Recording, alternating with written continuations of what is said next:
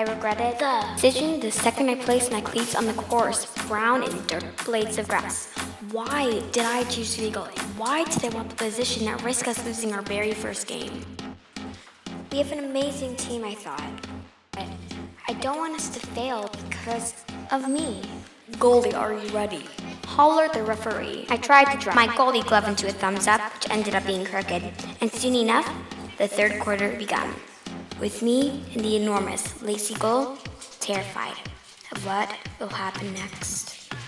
The ball was earing closer, and I prayed that I could have escaped. Back home in my room, in my bed with my cozy pink covers over my face, with my cat Maxie by my side.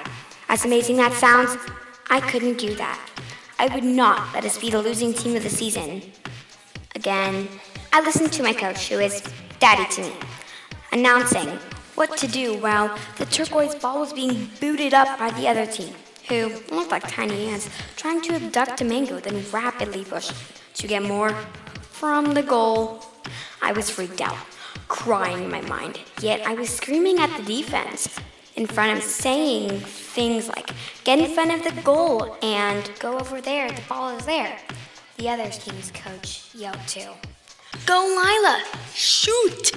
After I faintly heard that, I snapped out of my daze and soared into my position and ran.